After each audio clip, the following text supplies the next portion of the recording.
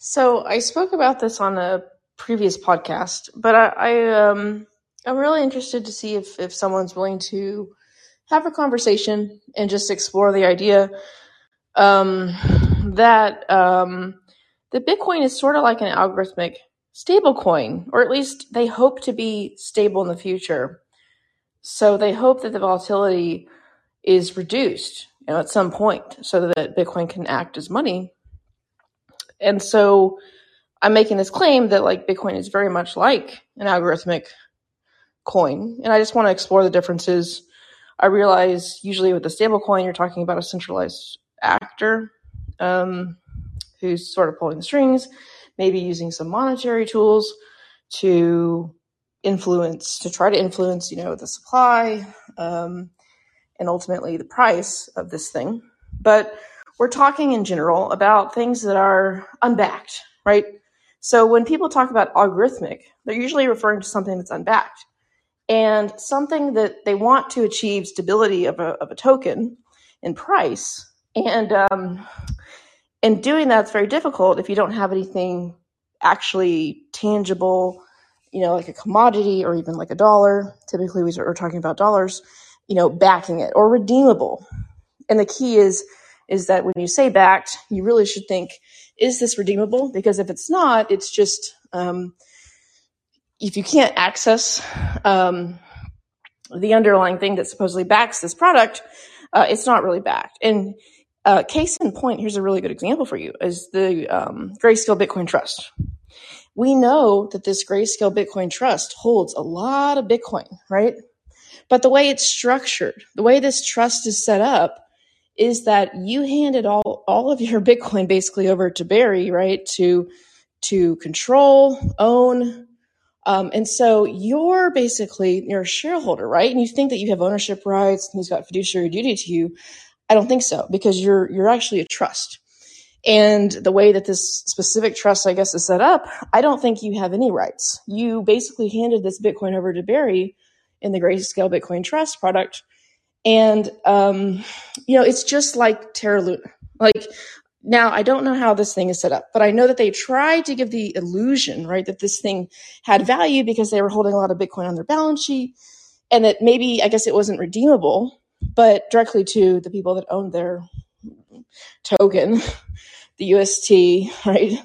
But they tried to give the illusion that at least they had some kind of real value in there, and they could either defend the peg, or that maybe they thought, if we say we're buying Bitcoin to back this stablecoin, people will just assume that this thing actually is backed, right? That they could maybe potentially redeem it one day, even if they don't explicitly say that, which I don't think they did, but I'm just guessing here. But that's the illusion of backing. If you don't allow redemptions, it's not really backed. You're just handing your money over to an entity, and this is exactly what the Grayscale Bitcoin Trust is.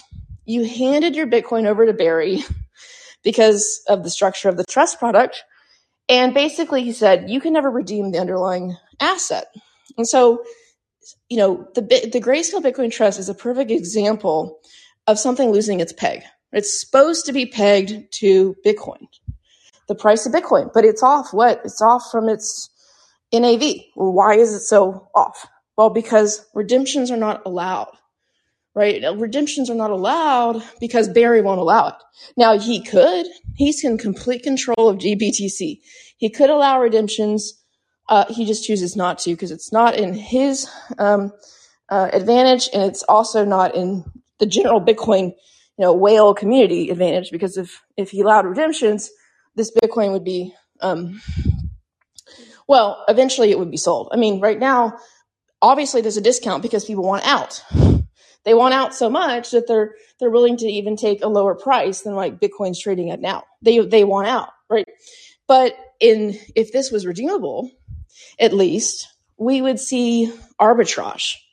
So people would be buying the Bitcoin to GBTC, right? And then they would close this huge discount window.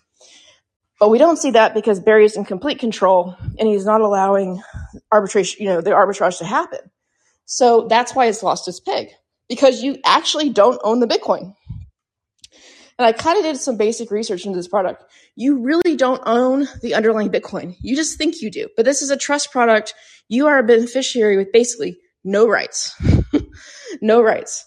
So this is very, very similar to actually what happened, I think, with all these other, stablecoin products that just pretend like they're being backed, but they're not really, because you can never actually get at any of the capital they've accumulated, that they just want you to they just want to have the appearance that it's actually giving some value to the coin.